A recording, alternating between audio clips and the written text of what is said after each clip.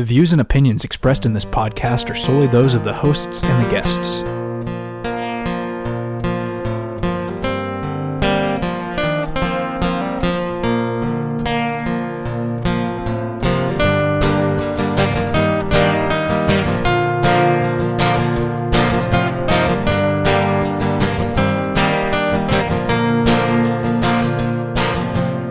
Welcome to Kirksville Weekly, a podcast exploring the people and issues that impact the city and its residents. And now your host, Ethan Gable.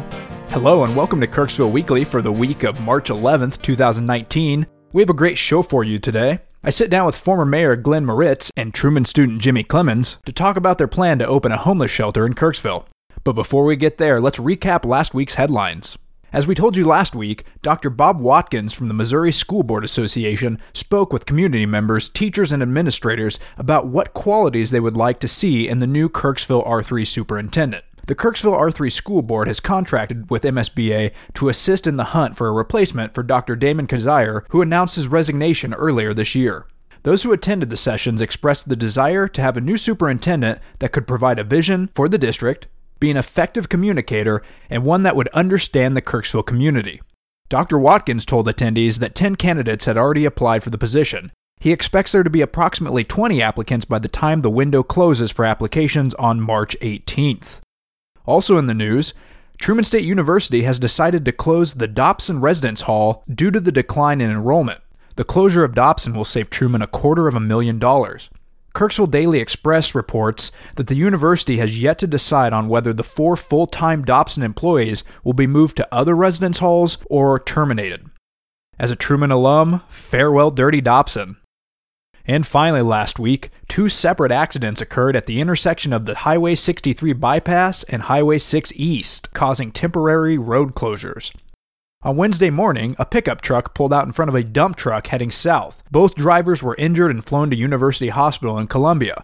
The bypass was closed for several hours. Then on Friday morning, a semi with a flatbed trailer caught the front end of a Missouri Conservation Department truck while making a left-hand turn from the bypass onto Highway 6. The front end of the Conservation Department's truck became lodged under the flatbed trailer, which caused the trailer on the back of the Conservation Department's truck to bump a third vehicle. Highway 6 was temporarily closed, and no injuries were reported. The frequency of accidents on the Highway 63 bypass has continued to raise concern among local residents. This is an issue we plan to explore in a future episode. And now for our interview. I'm in the studio with Glenn Moritz, former mayor of Kirksville, and I believe the fundraising chair of AM Housing, Jimmy Clemens. Yes. How are you guys doing today? Doing pretty well, yeah. Yeah, pretty good. Perfect. We're working hard. First off, where did you get the idea to start a homeless shelter in Kirksville? Yeah, I was talking to the former United Way director, John Dungan. He was in the process of marrying my lovely wife and myself. You know, he's kind of a retired minister. He was involved with Homeless Connect, a organization here in town that's been going for 5-6 years, and they do a wonderful one-day event to let homeless folks know about all the social services available. And Mr. Dungan had done a lot of research on homelessness, in the area nationwide, a lot of solutions. And I talked to Homeless Connect a little bit about it, and let's get something going, and they seem pretty focused on their one-day event. So I said, well, what the heck? I'm just going to go ahead and form a nonprofit board and 501c3 and, start doing some of my own fundraising. And, it's been about 1.5 years ago, and it's really gained some momentum. We worked hard on some fundraising for about 1 year or so, and quite honestly had a few board members leave last fall, and lo and behold, Jimmy comes along. He'd done some volunteer work with us last year, but he just got more and more involved last semester. And oh, yeah. In fact, he said, hey, can I do an internship with you? And I said, oh, you betcha. Yeah. And pretty much fall of 2017, a little bit after AM Housing officially got started up, is when I was introduced to Glenn through his wife, Sally West. And he pretty much started talking about the issue of homelessness in Adair County, which is something that was brand new to my, more Truman, academic focused world. And so after that, I just wanted to get involved. I started kind of going to board meetings, seeing what it was all about, doing some like little fundraisers on the side.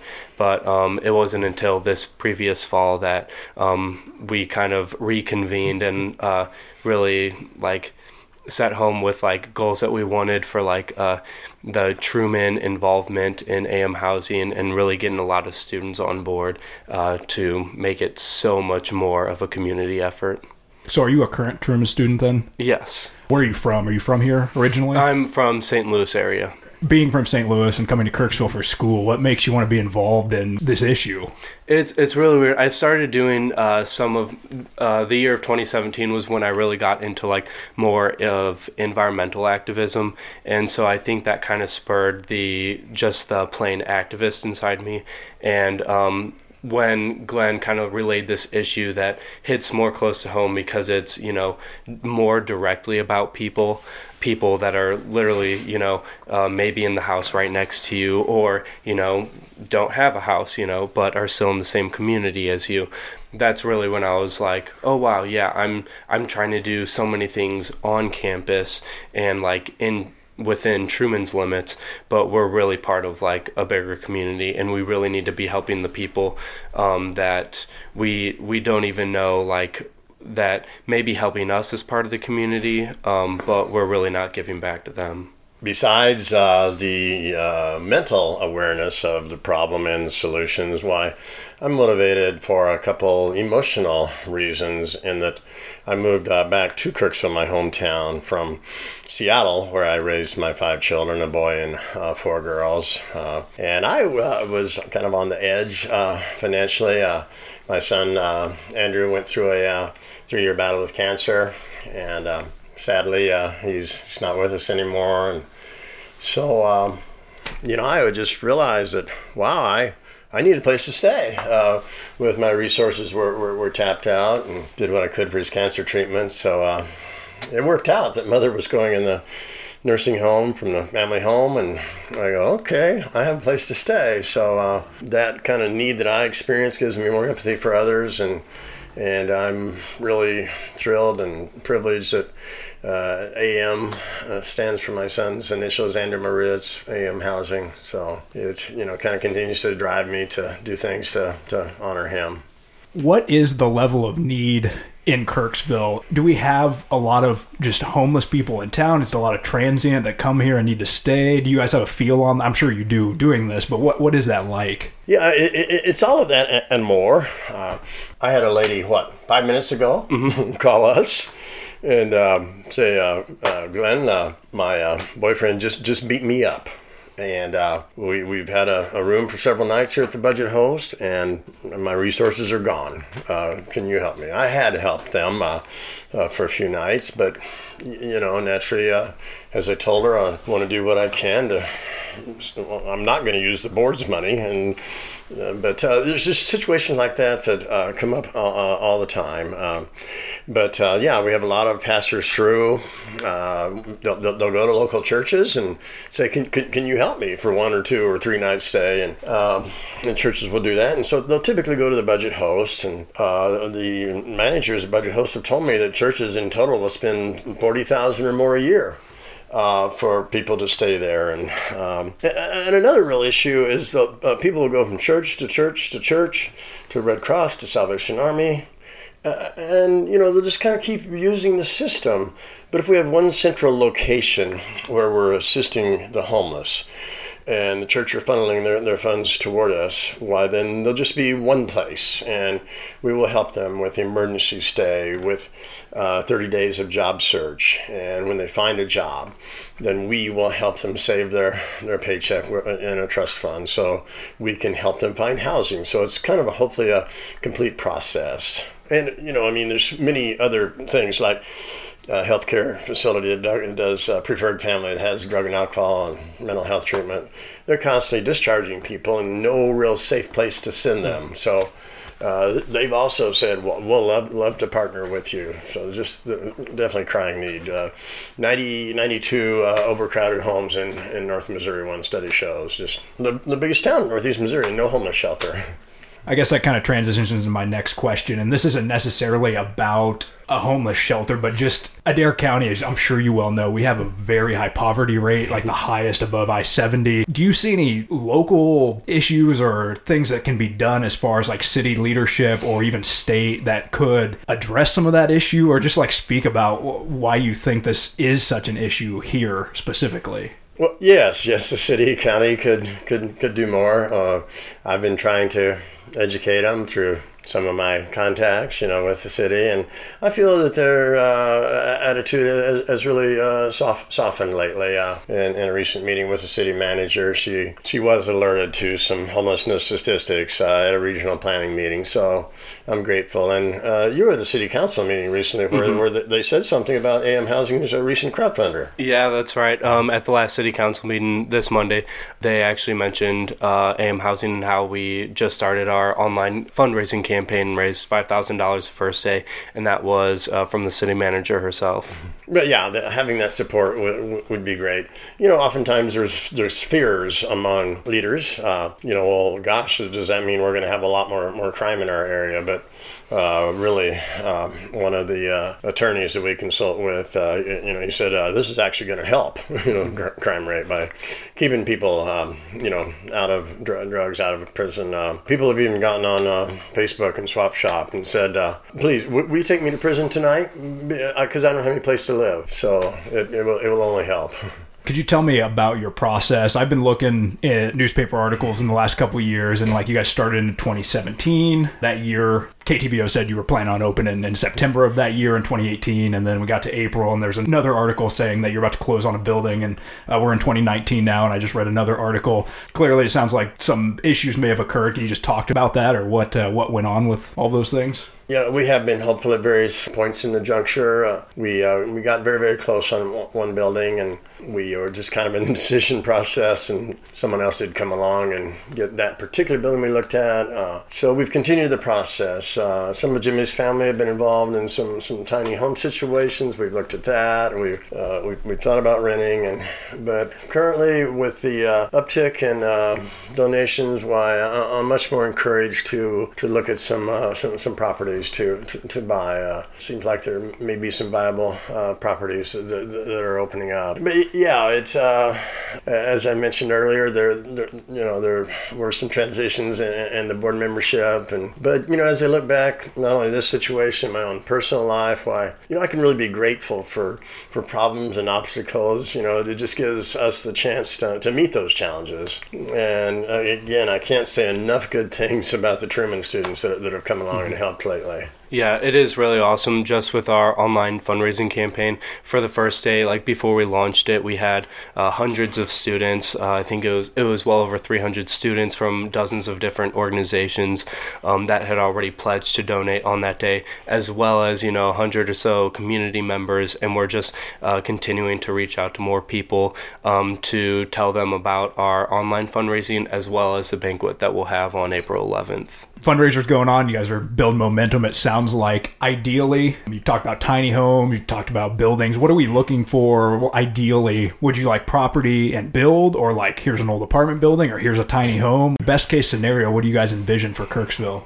Well, it'd be great to have property, but I feel in a practical sense to start out with a home that does have a number of rooms that we can, possibly put some bunk beds in, and have some division of bedrooms for men and women. Modeling it after the Boonville, Missouri shelter, where they had a real distinct area of men and women. They had what they called a family room, where a mom or dad might bring in a minor child. But we just feel confident we can fill it up pretty quickly, 15 to 30 people. But I'm sure over time we'll expand. But yeah, we had a fantastic fundraiser at Colton's the other night, where they're donating 10% of their proceeds. We have a concert coming up at Take Root here in about 3 weeks of some professors sponsors have formed a band that want to donate their proceeds. It's just been so encouraging, the uptick in participation lately. You talked a little bit earlier about how you would run the shelter, and it sounded like it's more than a shelter. It's not just you stay here at night and you leave. It sounded more like support, and you talked about the trust fund and helping people manage and get back on their feet and get into their own housing. Can you talk a little more about that and like what you envision as far as I am homeless and I come to you from A to B? What does that look like? Yeah, naturally we want to make sure that you would be a safe addition to our, home, as far as checking out, the whole record and, no offenses, etc.